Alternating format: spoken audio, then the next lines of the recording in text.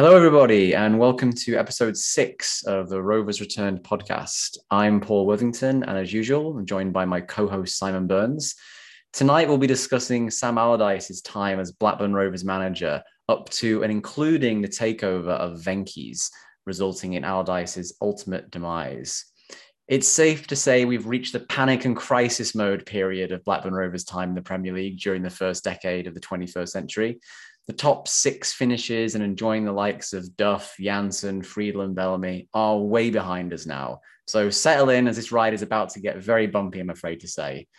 Simon, good to see you. Let's dive straight in because we have an ambitious agenda tonight's episode. I'm going to say the Sam Allardyce era of Blackburn Rovers. And what's the first memory that comes to your mind?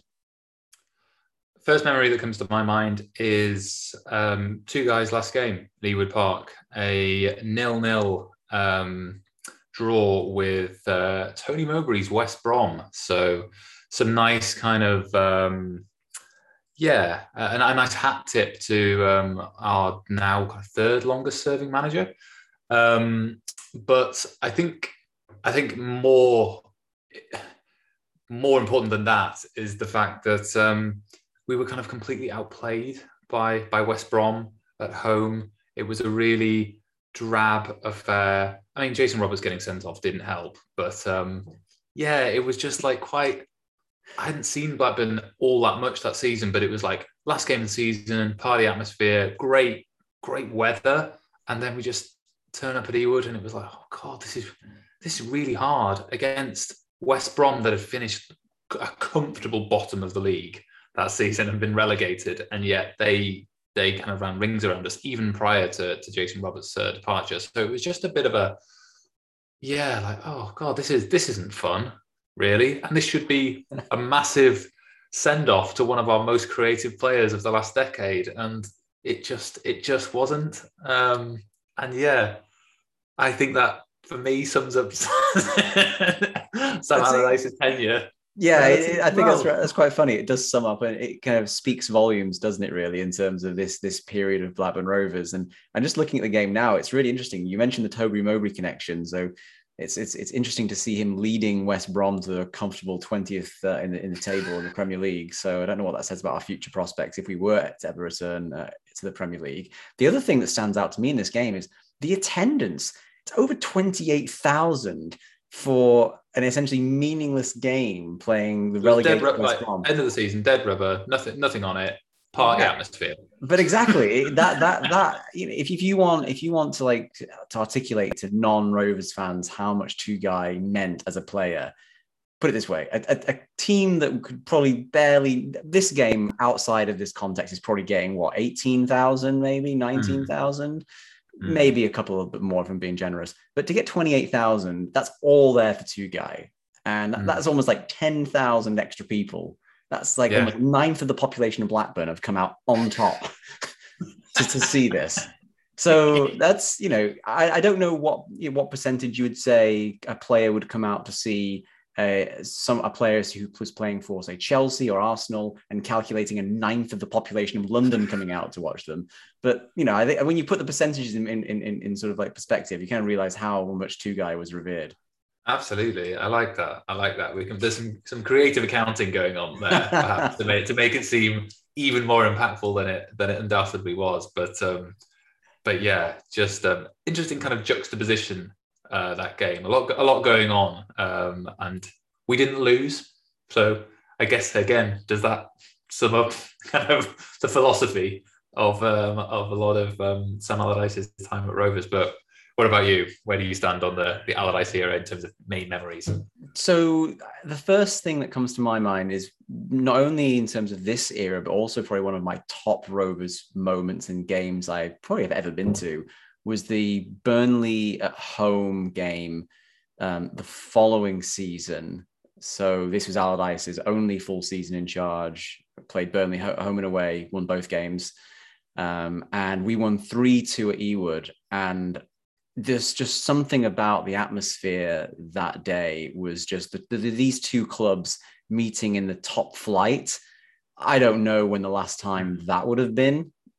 Probably we could search back to the record books and find that, but there was just something so much more meaningful about it. It wasn't a cup game. It was like a proper league game in the Premier League. And it was a chance for, I guess, the rest of the world to witness the sort of like the importance of this rivalry and derby, and to bring it into the Premier League. Because I think something I've always found really just annoying about Sky Sports in particular, trying to big up rivalries, the Southampton Portsmouth rivalry or the Norwich Ipswich rivalry. I'm sorry, but like, they're just not. They're not the East same. Lancashire derby. They're not the same. You had some very kind of like hardened footballers who've played in some very big derbies, including the Old Firm, and all say this is, the East Lancashire derby is it's a real thing. It means something, and it's a very fiercely contested game. And I remember my memory of that game. I was sat. It was interesting because I was at university at the time, so I didn't have a season ticket, so I didn't sit in like a quote unquote regular area. I sat in the Riverside stand. It was probably like 4 or 5 rows from the front. It was quite close towards the Darwin end. It's great view. And I just remember the atmosphere just being absolutely electric. And then Burnley take the lead after like 5 minutes. And I think my friend who I was with, I think he said to me after the game, he was like, when that goal went in and the Burnley fans erupted, he goes, I was really worried about your mental health. you look like you were crushed. But I'm sure it's this way at all kind of at all stadiums. But for Darwin end at Ewood Park, where the away fans sit, when they score, they seem to explode out of it. I imagine none more so than when Burnley score, threatening to overturn what would it have been, like a 35-year kind of maybe exactly. not losing streak, but not winning streak at Ewood. God, that must have been pretty visceral. It really was. I'd say that was probably of this whole era actually of Blackburn Rovers. I think it was probably the second loudest goal celebration I heard in Ewood Park, only to be matched and bettered by when Celtic scored. Like, I genuinely thought that the ground was falling. I thought it was falling apart when Celtic scored. I've never seen anything like it.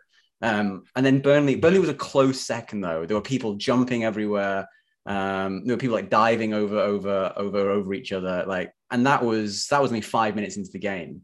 So scored too early. Scored too early. So for us to pull it back with 3 goals if they're in the remaining first half to take it to 3-1 and fairly comfortably in the end. It was 3-2, but their consolation goal was right at the end in the 90th minute. But that game, Owen Coyle's Burnley as well.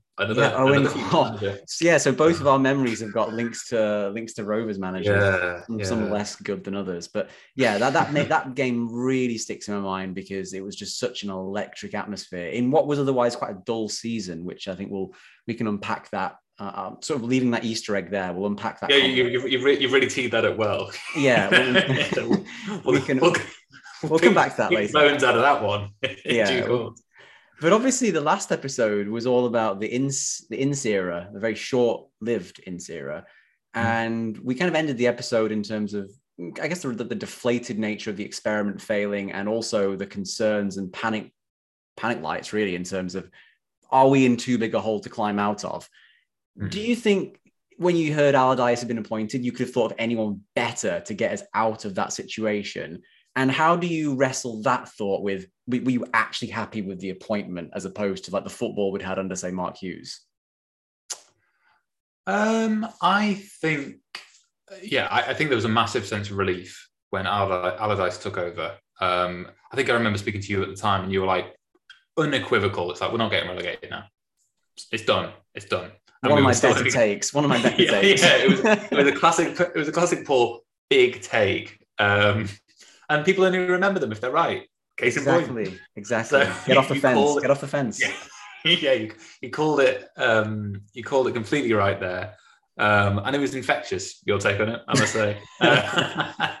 But yeah, I was really relieved. I thought he had gotten a really run deal at Newcastle, where I think was his previous managerial job, because he'd done so well at Bolton.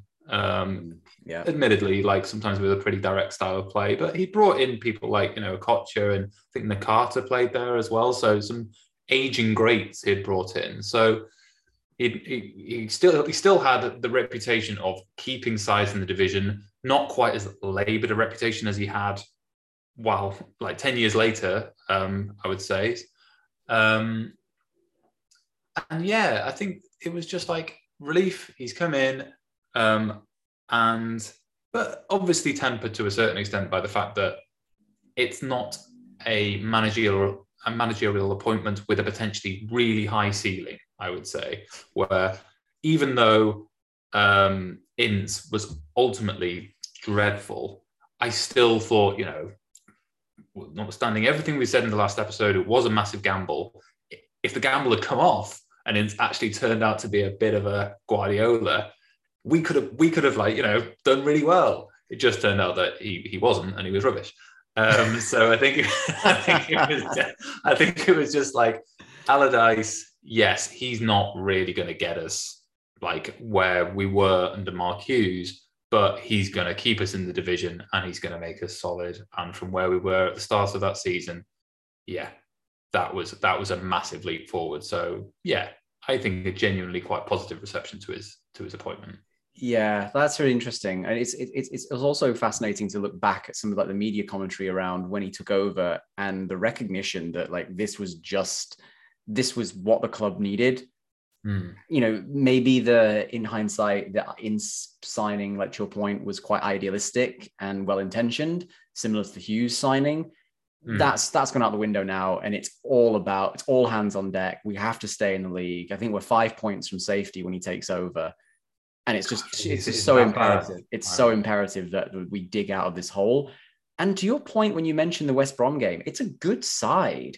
I look back at this starting 11 for the Blackburn's first game under Allardyce, and like, firstly, you realize just how good a side it actually is. And secondly, you also then go back to like the teams under Ince, and you're like, what is he doing? Like, why? Are we straying back into the last episode? Yeah, I know. Apologies, we shouldn't be doing that. But no, go ahead. It's interesting. I look at the Stoke at home was our first game. We went 3-0 with 3-0 up in inside half an hour. If that's not a damning indictment of what the squad thought of playing under Ince, then I don't know what is. But I actually just looked at you look at the starting lineup, and it comes back to that point about we talked about the solidity in the defense. It's like Ryan Nelson, Samba, Warnock, Uya. Like, play the players where they're supposed to play. Put Warnock at left back. So it's very... Is Uya playing as a right back? Yeah, that's probably he played most of the time, I think, under Allardyce, if I can remember correctly. Okay. And then your two strikers, you've gone from Santa Cruz, who's pretty ineffectual by this point, and Derbyshire, who was also never effectual, under Wigan. Olympiacos begged to differ. To this game, McCarthy and Roberts. And that became like the stalwart for Allardyce. I kind of associate Roberts and McCarthy with Allardyce, for better or in terms of that partnership, if you know what I mean. It's really interesting. Because did they? I can't actually remember whether they were the stalwart kind of front two of Allardyce's kind of sole season in charge. Because I think, considering we'll get onto this, that Kalinic was perhaps one of the marquee signings and marquee forward signings, but we don't associate him as the kind of the focal point of that Blackburn Rovers team, which is just quite interesting in of itself, really. Yeah, it's a really good point. Like, I do associate McCarthy and Roberts. I think particularly Roberts, because given his style of play. You have to contrast this though with later in the season, because let's not forget, this was also the season where we ended up playing Samba as a lone striker for a good period of the season, if I remember correctly. I definitely remember playing Liverpool away, where Samba was the only player we had up front. That he wouldn't have started like that though. No, he was out and out really? Striker. I completely misremembered that. Because I sometimes, there might have been like Martin Jol at Tottenham who would the game's nearly gone, throw Ledley King on as a kind of a to just cause chaos in the opposition box. But if we're starting with Samba up front, there was a definite period. I can't remember how many games it was. He was the focal point of our attacking line. And the reason it's so vivid in my memory, because I remember watching some games at university, and one of my friends who had watched a lot of games, he would just laugh and just couldn't believe how we would play a centre half up front. And I didn't really have a way of defending it other than just, well, Samba's really big and strong and powerful, and that kind of suits Allardyce's football. Yeah. I mean, it's kind of like Sam Allardyce, no doubt, knows a lot more about football than us, but it's still. Does he? You'd hope, but yeah, when he's playing a centre half as a centre forward, and that is your response to having the Mickey taken out of you, it feels a bit feeble. Yeah. But it also it comes into the January transfer window, and we talked last episode about how poor the summer signings were under Ince, and immediately brings in Gael Givet on loan, great warrior, as I think he'd like to regard himself. And El Hadj Diouf, I believe he arrived in that transfer window as well. Yeah, I think so. I mean, certainly one to divide opinion. And it was, yeah, it felt a little bit like, he's going into his familiar bag of tricks. Yeah. Well, Diouf had played from that at Bolton, right? I think, if I remember correctly. Yeah. Diouf was synonymous with Allardyce and Bolton, having not really done it at Liverpool. I think he then went on to really establish himself. I think then he went to Rangers, and then he went to us. Or maybe I don't know if I've got that the right way around. I think he went to Rangers after us, if I remember correctly. No, you're right. Yeah, he went to Rangers after us. Yeah. But even though like El Hadj Diouf wasn't even then widely known as like a great guy, and someone you want to hold up as like the face of your family-oriented club, it did seem like we're in a relegation fight, probably having someone with some real tenacity, a bit of a kind of a bit of gamesmanship as well. And just a bit of kind of like savvy and nous is absolutely the right kind of thing that you need. So yeah, no massive kind of like regrets over the Diouf signing. But and like you say, Givet was just all industry, all energy, was willing to put every single part of his body on the line in pursuit of the cause. So yeah. He like I said, he was a warrior, and he got a lot of respect from the fans, and he also just suited this style of team that we were kind of morphing into with the likes of Diouf, Givet, and then calling on just like the core hardness of people like Samba, Nelson, Roberts. They were a tough team. Even Brett Emerton, like he was also a pretty tough, mean one actually, which I think wouldn't probably, and maybe fans outside the club may not have assumed that. They might not even remember who Brett Emerton is, in fairness.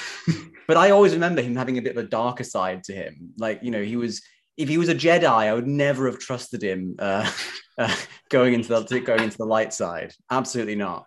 But I mean, that's interesting. I mean, and when you compare that or combine that with the fact that he was a big guy, a big athlete, he was physical, he was very really physically imposing as a player. And yeah, you throw him into the mix with the likes of the players you just mentioned, then yeah, is it essentially the same playbook as Hughes employed when he successfully stabilized the club after Souness's departure? It's almost just like, just get in some hard men and just make yourselves really, really difficult to play against. That's so true. That's a great take. I've never actually thought about it in that way, that comparison before, but I think you're absolutely spot on.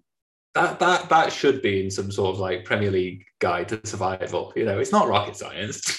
just get some absolute units. Yeah, find the hardest players you can, put them in your team, put your biggest centre half up front, and you will grind out enough results. And the flip side of that, though, is that this also began the period under Allardyce's reign, really, where we just almost seemed to not try against the big teams.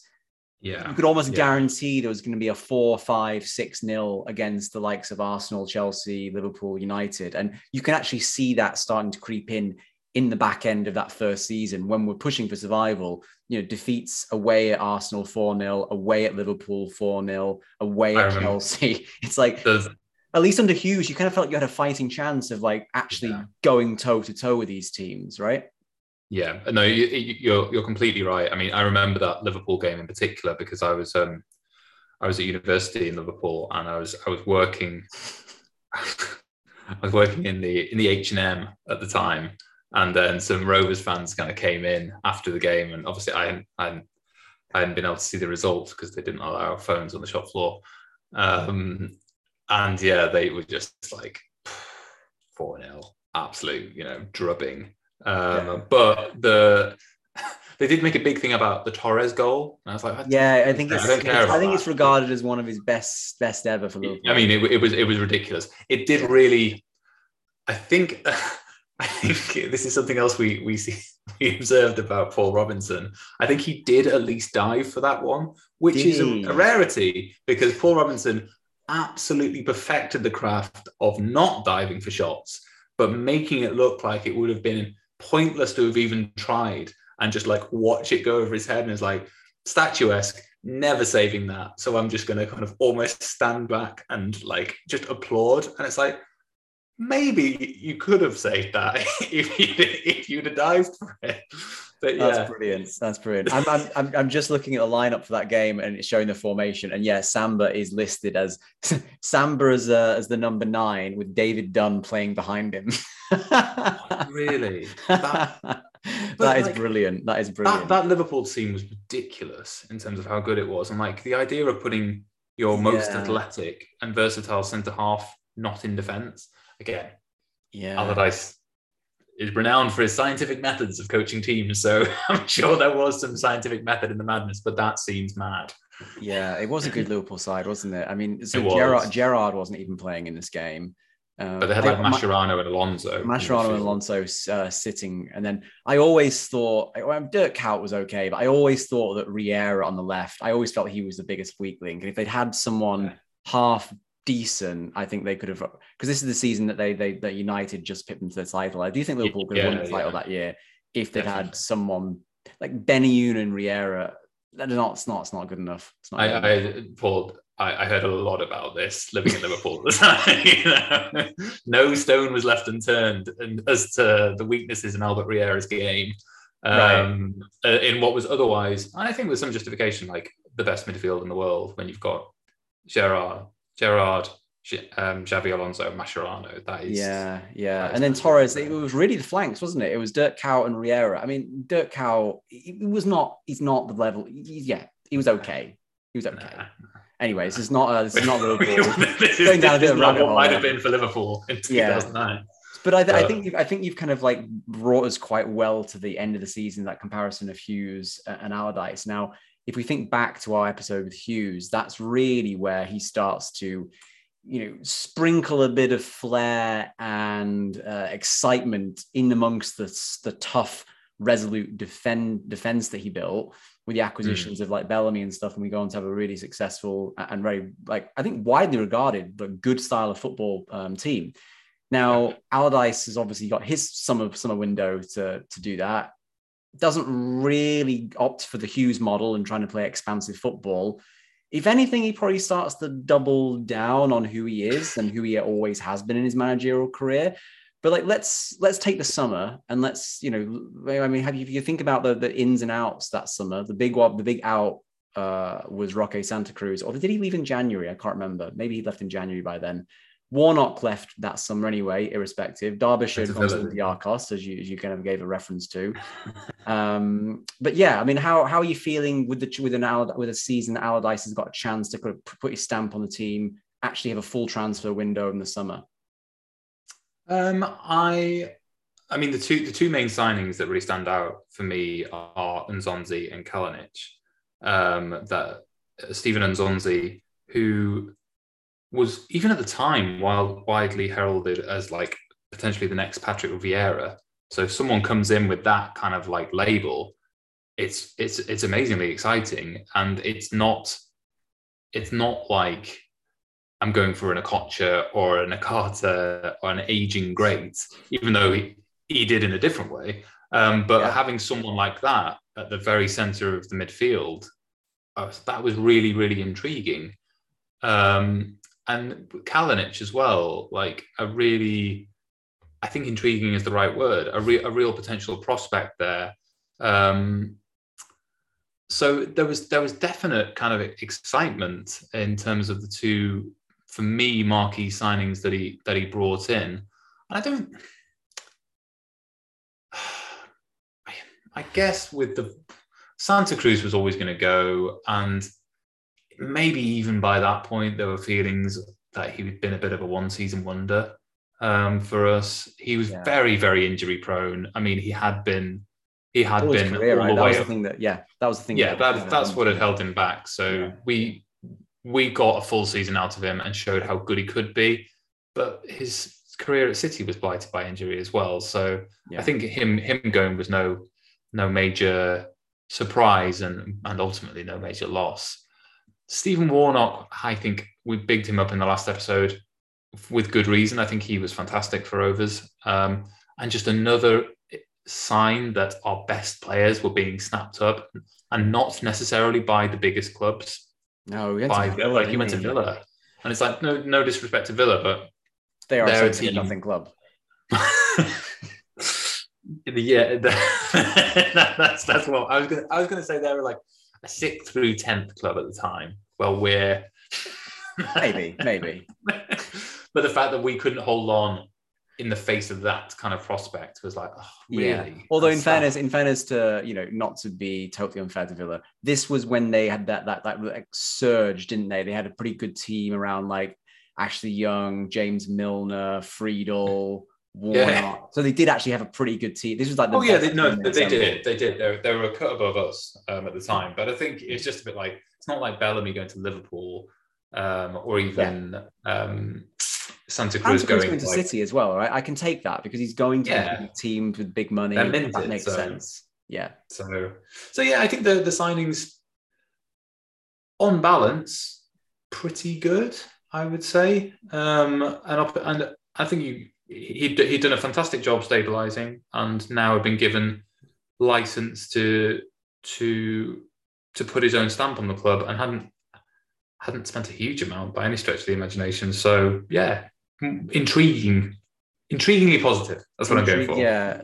So I agree with you on both those signings. And Zonzi was I always felt he was a bit of an enigma, really. Like that's exactly really what he loved a transfer request as well, but that's further on. Yeah, well, we'll get to that in a later episode. But yeah, he did feel like he had something that, I don't know, maybe we never fully saw it at Rovers for other reasons. But I mean, Michel Salgado as well was like a classic kind of like Allardyce signing. That's classic. Yeah, and I think he and himself, I mean, obviously was nowhere near as long at the club as Tugai, but still I kind of think left with that cultish status in terms of, Real Madrid to Blackburn Rovers, not the path that most footballers take, but respect for him to come to the Premier League, wanting to try it out. And he seemingly enjoyed his time here from like, I think how he's talked about it. Well, not the end of it anyway, but he's this full season he had with the club. I definitely get the sense, I'm sure I've read previously, that he did enjoy his time, and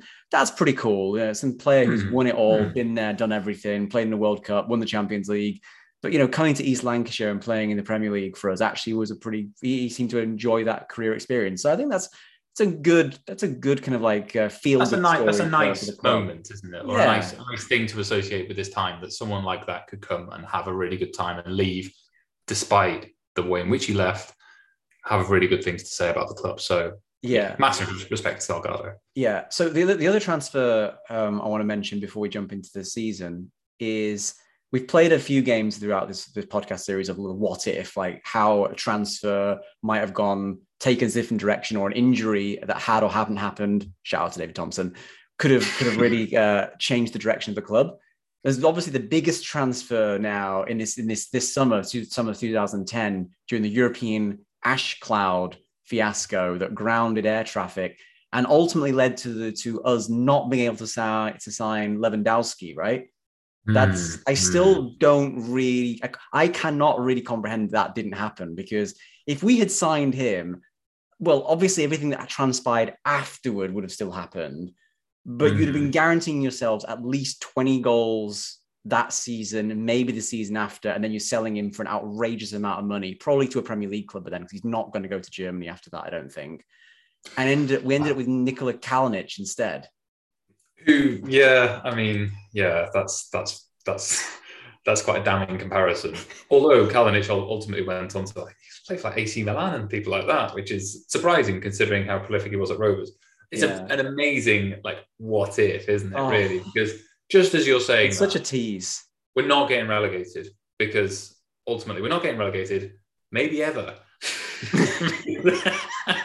Lewandowski signed, as you say, 20 goals minimum this season, and the next highest goal scorer was Dunn. So rather than Dunn's just assisting, just teeing it up for Lewandowski, then we're not in the same kind of perilous state afterwards, because history doesn't follow that route of us getting pumped 7-1 by United and stuff like that. And it's I guess the question is, does that signing prevent him getting sacked 3 games in by Venky's, because actually the team is actually doing really well, and there's an asset there who is just powering the club forward, presuming he stays more than one season? I don't know. I feel the external advisors are probably still getting rid of him, aren't they? Yeah, they probably still get sacked. Yeah, and it's this season, and then he stays the season when Keane takes over, and then he leaves at the end of that season because he's like, I am not getting managed by Steve Keane. And I don't think any Rovers fan would have helped. Would argue with that. Yeah. It's amazing. I mean, hasn't Lewandowski come out and flatly denied any kind of link whatsoever with Blackburn Rovers? I couldn't find that in the research, but I think so that's so interesting that you say that. Now, is this the case? They have they talk about collective false memory in society, and I also is this the most I know it's a story that Rovers fans love to tell, and there've been a number of articles written about it. So I was Googling and having a look for this, and I couldn't find a story to corroborate the fact that he actually flatly denied it. But I swear I've also recently read he had denied it. I'd read stuff where he actually confirmed. But what I read online was him saying that he actually had talked to Allardyce. I think he'd even met Allardyce and saying that he was looking forward to playing for Allardyce and things like that. So maybe he did downplay it, but who cares if he did? The story and the rumor, and there is... the whole ash cloud. There's smoke without fire. Yeah, exactly. Well, literally, that was right. Say no more. So Allardyce's season in charge, that's the 2009-2010 season, for those who are keeping track of this thing. It's quite boring and uneventful, isn't it? It is. You've already touched upon it in terms of almost throwing games where against the big sides in the previous season, just going through again the results. It's there are no statement or fun results. Certainly not up until Christmas. I think looking through it, is it a 0-0 at home against Liverpool is actually that's great. That's the first point taken away from any of the big sides, and it's just such an instrumental approach to football. It reminds me of how Mourinho was always kind of presented as running kind of Manchester United. You will grind out the results, but the style of play is horrible, and when things go wrong, you have absolutely no goodwill to fall back on.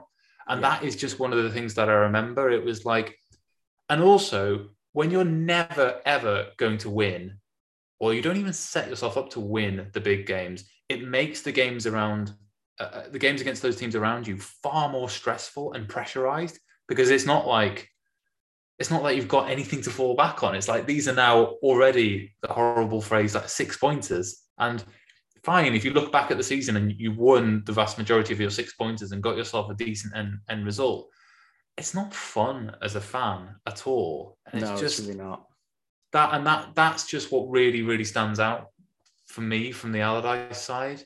Yeah, it's just it kind of blurs together, doesn't it? Really, this season, like it really, massively. It's difficult. It blurs together, but also I think partly because I didn't go to as many games this year. But if you look at the results, it's quite funny, really. There's a period from the end of November until just before the Boxing Day game. We have 3 0-0 draws in a row, and then 2 defeats back to back. I must have felt so bad after those 5 games. I must have been just inconsolable. That's terrible, isn't it? How can you get excited about this? And this is where the double-edged sword, right? And I think a number of teams and Bolton fans are probably including this. I would definitely throw Charlton fans into like Alan Kirbishley kind of like era, where you kind of get complacent about this isn't enough. Like I'm not just here to kind of like watch 3 0-0 draws in a row, but guaranteed survival, because this is my entertainment time. This is something I'm invested in to be entertained and enjoy. And can I say that Blackburn were enjoyable to watch that season? I mean, outside the Burnley game, which was an unbelievable event, no. And I don't think I remember. I think by this period, the football I watched, I was so focused on watching like Rovers games, and I say I didn't go to games, so I was probably watching them streaming wise, but when you watch a Rovers game and then you compare it to like watching a Champions League game, it just made me realize how bad the football was, how sort of direct the play was. And it was just hard to get excited about it. Yeah, massively. And I mean, just looking at the run that you mentioned there, it's not like it's, Arsenal, Chelsea, Liverpool, City. It's 0-0 at home to Stoke, 0-0 at home to Liverpool, 0-0 away to Hull, and then a 2-1 defeat away to Birmingham, and then a 2-0 defeat at home to Spurs. And then there's 2 more draws after that as well. Yeah, one all away Wigan. So I know this must sound incredibly tedious just reading out the results, but it's a reflection of how tedious it was kind of watching it. And it's just, it's just a season that never caught fire. And maybe it never could, but it's just really interesting because it's a season that's been analysed and probably overanalyzed mostly by us, but I imagine other Rovers fans, because of this is the last point of contrast, really, of a full season with Allardyce in charge, Blackburn Rovers under the Walker Trust, and we finished 10th, and we were absolutely fine and dandy. And then you compare it with the chaos that came afterwards, and it is just like you had it all, and you blew it. And it's like there is a lot to that, of course there is, but as to your point, football is entertainment, or should be entertainment, and it's not just attrition, and it's not just survival, and it's not just grind. That's work. Yeah, it's so true. It's so true. You know what it is, and this is not work. This is a release. And I think it's just it's pick up the thread there, Paul. It's quite a philosophical debate, right? Because what are we hoping for? Like at the end of the season, and sitting there with my 10th table finish, secured Premier League status, have I enjoyed it? Am I enjoying it? And like, am I happy? I don't know. Like I'm sure there'll be lots of fans out there who will say they are, because it's not just about the game, it's about the experience and everything goes around it. And it's like, yeah, it is, but it's also, that's like saying I like going to a vineyard and I like walking around, seeing all the grapes. When I actually taste the wine, it tastes awful. Like I still want the wine to be nice. On the end product, yeah. Otherwise, why am I wasting my time there? It's different. I guess we should probably, point of context, both of us were away from home, at this time. So that has to be put in its perspective. But at the same time, this season we win the last 2 games. We beat Arsenal at home. The first, I would say, big, happy, exciting result. Yeah. And I think it's our 2 centre halves that score, but fine. And then we beat Villa away at Villa Park 1-0. So 6 points from the last 2 games. I think we get 50 points for the season, which is it's a nice round number. I think it takes. I think we get 50 points, and we get 10th. But if judging by the season, we probably lose both of those games, and then we get 44 points and we finish 14th or so. And it's just like, and then it's a really flat season. It was a flat season anyway that was massively flattered by those last two results. Yeah. And I guess it's just interesting to kind of put this in its broader kind of sweep of history, if that's not too ridiculous exaggeration, just because we just think about it, and you and I think about it and reflect on it so much considering what came next. But this was a really, really well-run organization, you would say, and it was really hard and it was really not fun. It was quite painful. So, yeah, going to the counterfactual route, if we don't sell to Venky's, is Allardyce going to stay all the time, and are we going to get relegated anyway? I don't know. That's a whole different. No, that's a good question though. Let's take it there, because I think that's a nice segue into the final season of Allardyce's, well, the first half of the season anyway, until he was fired of his tenure at Blackburn Rovers, because you kind of like make an interesting question around that like sort of counterfactual of like what happens if Venky's hadn't taken over and Allardyce had just stayed.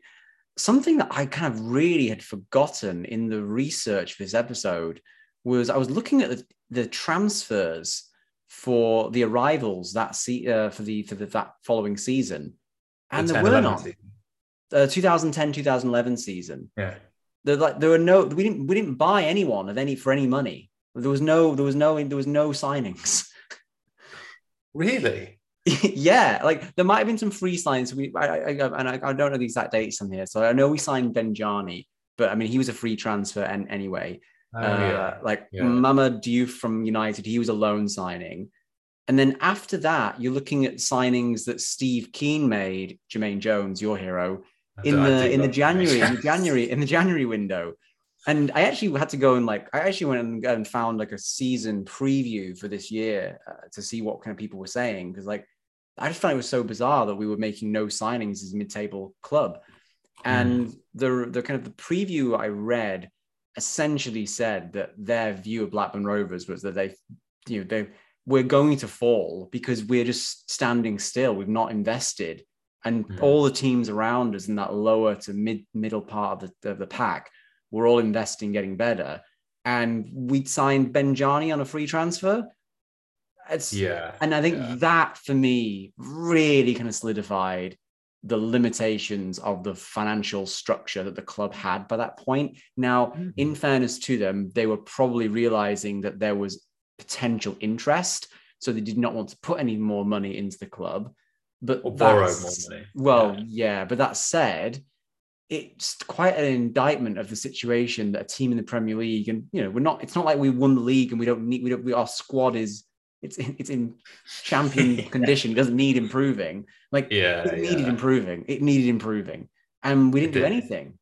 That for me is just really, really telling.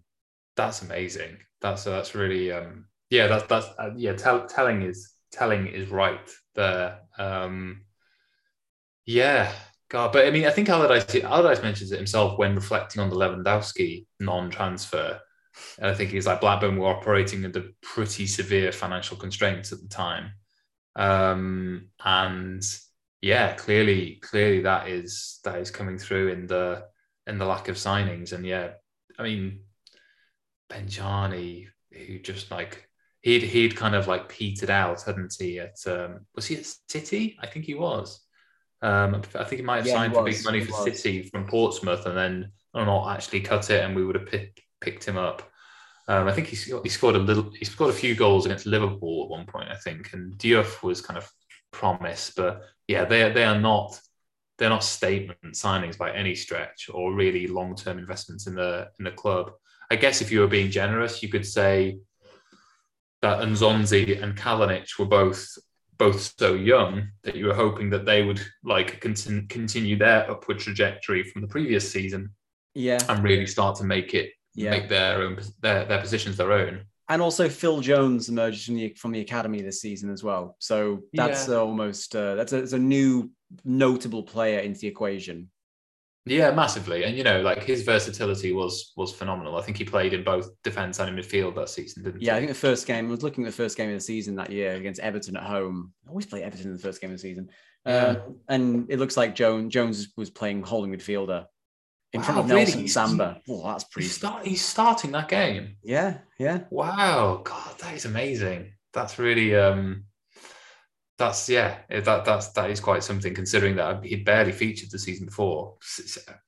Okay, seemingly he didn't see. This is clearly his breakthrough year, is what I'm trying to say. Yeah. But then you look again, August, September, October, 2 wins from that, and they're a good opening day win against Everton, which is actually like for that Blackburn side, that's an amazing result to beat Everton. Yeah, And then beating Blackpool away. And that's it. Those are your 2 wins in the opening 3 months of Premier League football. And it's just like, God, football shouldn't be. I didn't realize this. It's interesting that sometimes your perspectives and your views only come out as you talk it out. But it seems like I'm really negative on the Allardyce era. And clearly I am, because it doesn't leap off the page or kind of stand out in your memory as a I think because I think what we're doing though is we're comparing it to the highs of Souness at the start of this period, which we talked about in previous episodes, and the highs of Hughes and the style of play under Hughes and the players and the players that played under him. And now we've transported to a few years down the line, and the team just doesn't feel as likable to me. No, absolutely not. I say that as a fan. It might sound strange to people to hear. I'm going to put it out there. I don't like this team.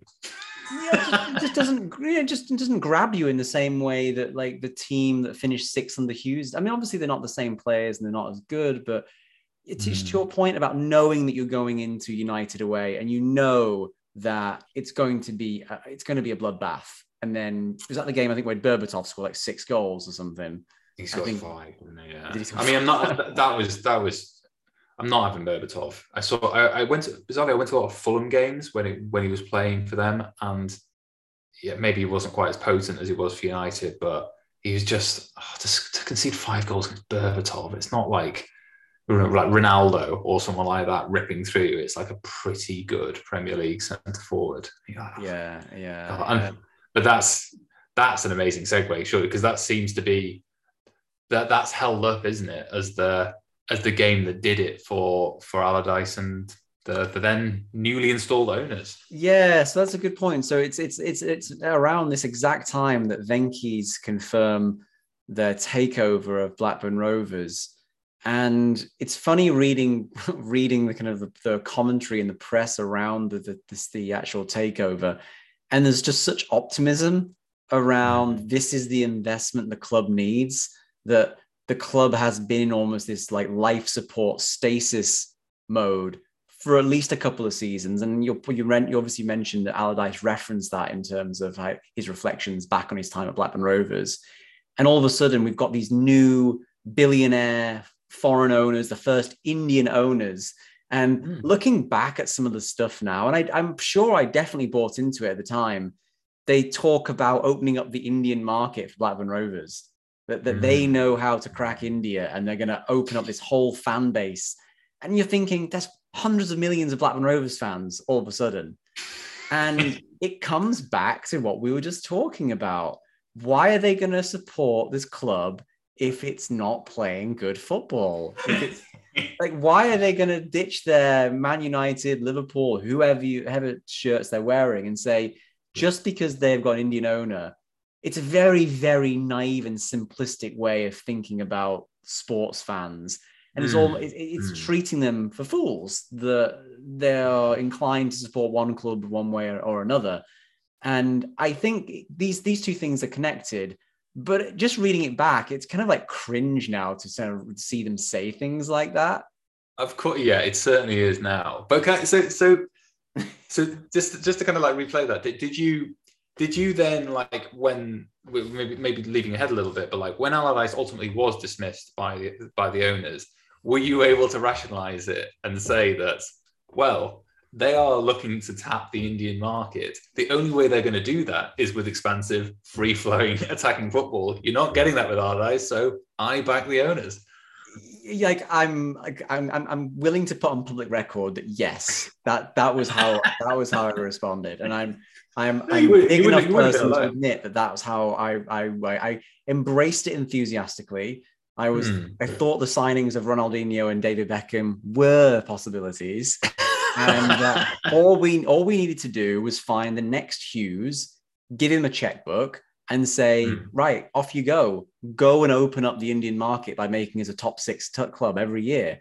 And we will become obviously we're never going to be a powerhouse, but we'll be a solid, like top, upper middle or like top 8, top 10 team every season and have a good go at it in terms of the style of football. So yeah, I kind of did buy into it, because also why would you think they would buy it and not do that? Like, I think that's a really interesting point. The point that I hadn't accounted for was how poorly they'd be advised and how badly that people could get it up who claimed to know what they were doing. That was the thing that blindsided me a little bit. Well, were there any like really high profile disasters in terms of new owners coming in and the club just immediately plummeting? Because you had examples of it. Had Gretna kind of just gone out of business? I always hold Gretna. It was all due respect to Gretna. Like, but this is not the same level of. I know. I appreciate the point you're making there. But I think Hearts, they had the kind of the Romanov guy. Who bought them, and then he came in with like, I'm going to make Hearts a huge team in Europe, and then I think they got relegated to the Scottish First Division or something. Might be completely getting that wrong, but I too was not disappointed to see Allardyce go, particularly because of the game against Bolton. I think it was. Yeah, just looking at it now, it's the last game of Allardyce. Yeah, that was the game. That was also pretty. I think that really sort of was the nail in the coffin as well. Because we'd equalised, and I think we played quite well, and then they just went and scored like really late on. It was like, geez, really, we can't just keep.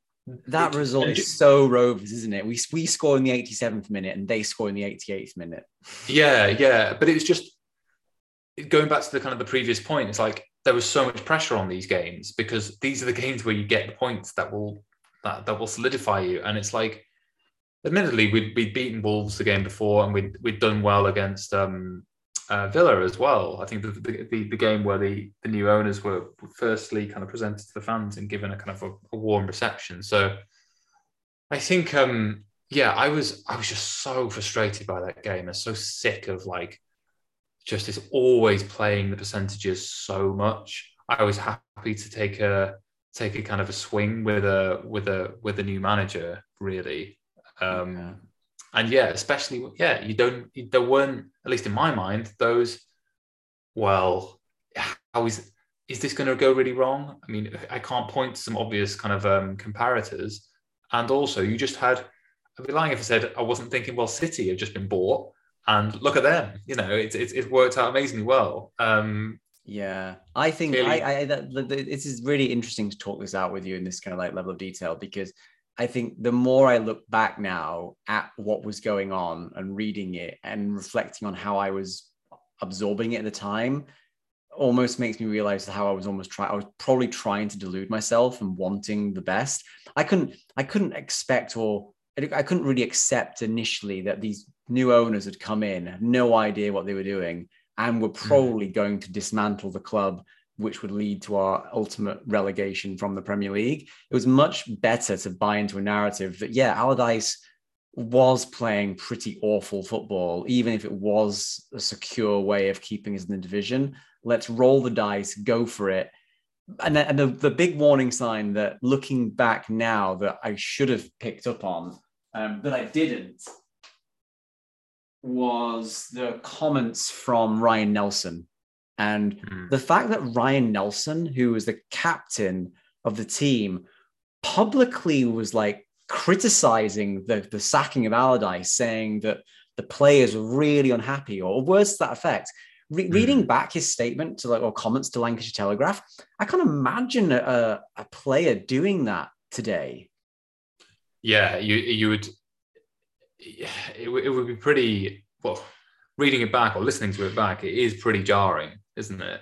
And for that to be said, like really in kind of like direct kind of challenge to the new owners, it's like the manager was phenomenal. We were all lined up behind him, and you've gotten rid of him. You better have a good plan. And the inference being, and from what I've seen, you have none. Is pretty striking. So the alarm bells or the warning signs, whatever you want to say, are all there, massively illuminated with the benefit of hindsight. But it is just really interesting. I mean, do you remember? It's one other thing on Allardyce. Well, another slightly kind of random thing about Allardyce. Do you remember? It may have been the season before when he said that he would be better suited managing Real Madrid. When he was, and I think he was like, I think it was ahead of the City game, because he was saying, it was ahead of the Fulham game, because Mark Hughes was now managing Fulham, having been sacked by City. And he said, I'm better suited. Mark Hughes better suited to big clubs. You know, he didn't get as much time as he deserved at City. I didn't get as much time as I deserved at Newcastle. We'd both do really well in Real Madrid, Chelsea, United. We'd both win the season, but win the league every season. I remember hearing that at the time, even, and Allardyce became a bit of a figure of ridicule in some like comment pages and stuff like that. And it was just like maybe there's something in what you're saying, but also we're not just like a holding pattern for you until you go on to a better club. I mean, maybe we are, but that's not. I didn't feel like, the reason I'm saying this is like, I felt bad for Allardyce, and I do feel bad for Allardyce, but not that bad, because sometimes he said stuff like that, and it was a bit of a gaffe, and I don't think it really endeared himself to the fans. So he was always going to get sacked with new owners coming in. Yes, he got a really raw deal. Yes, he did a pretty good job, but I don't feel a real sense of warmth or real affinity towards him following his time. And I think just comments like that kind of summed him up a little bit.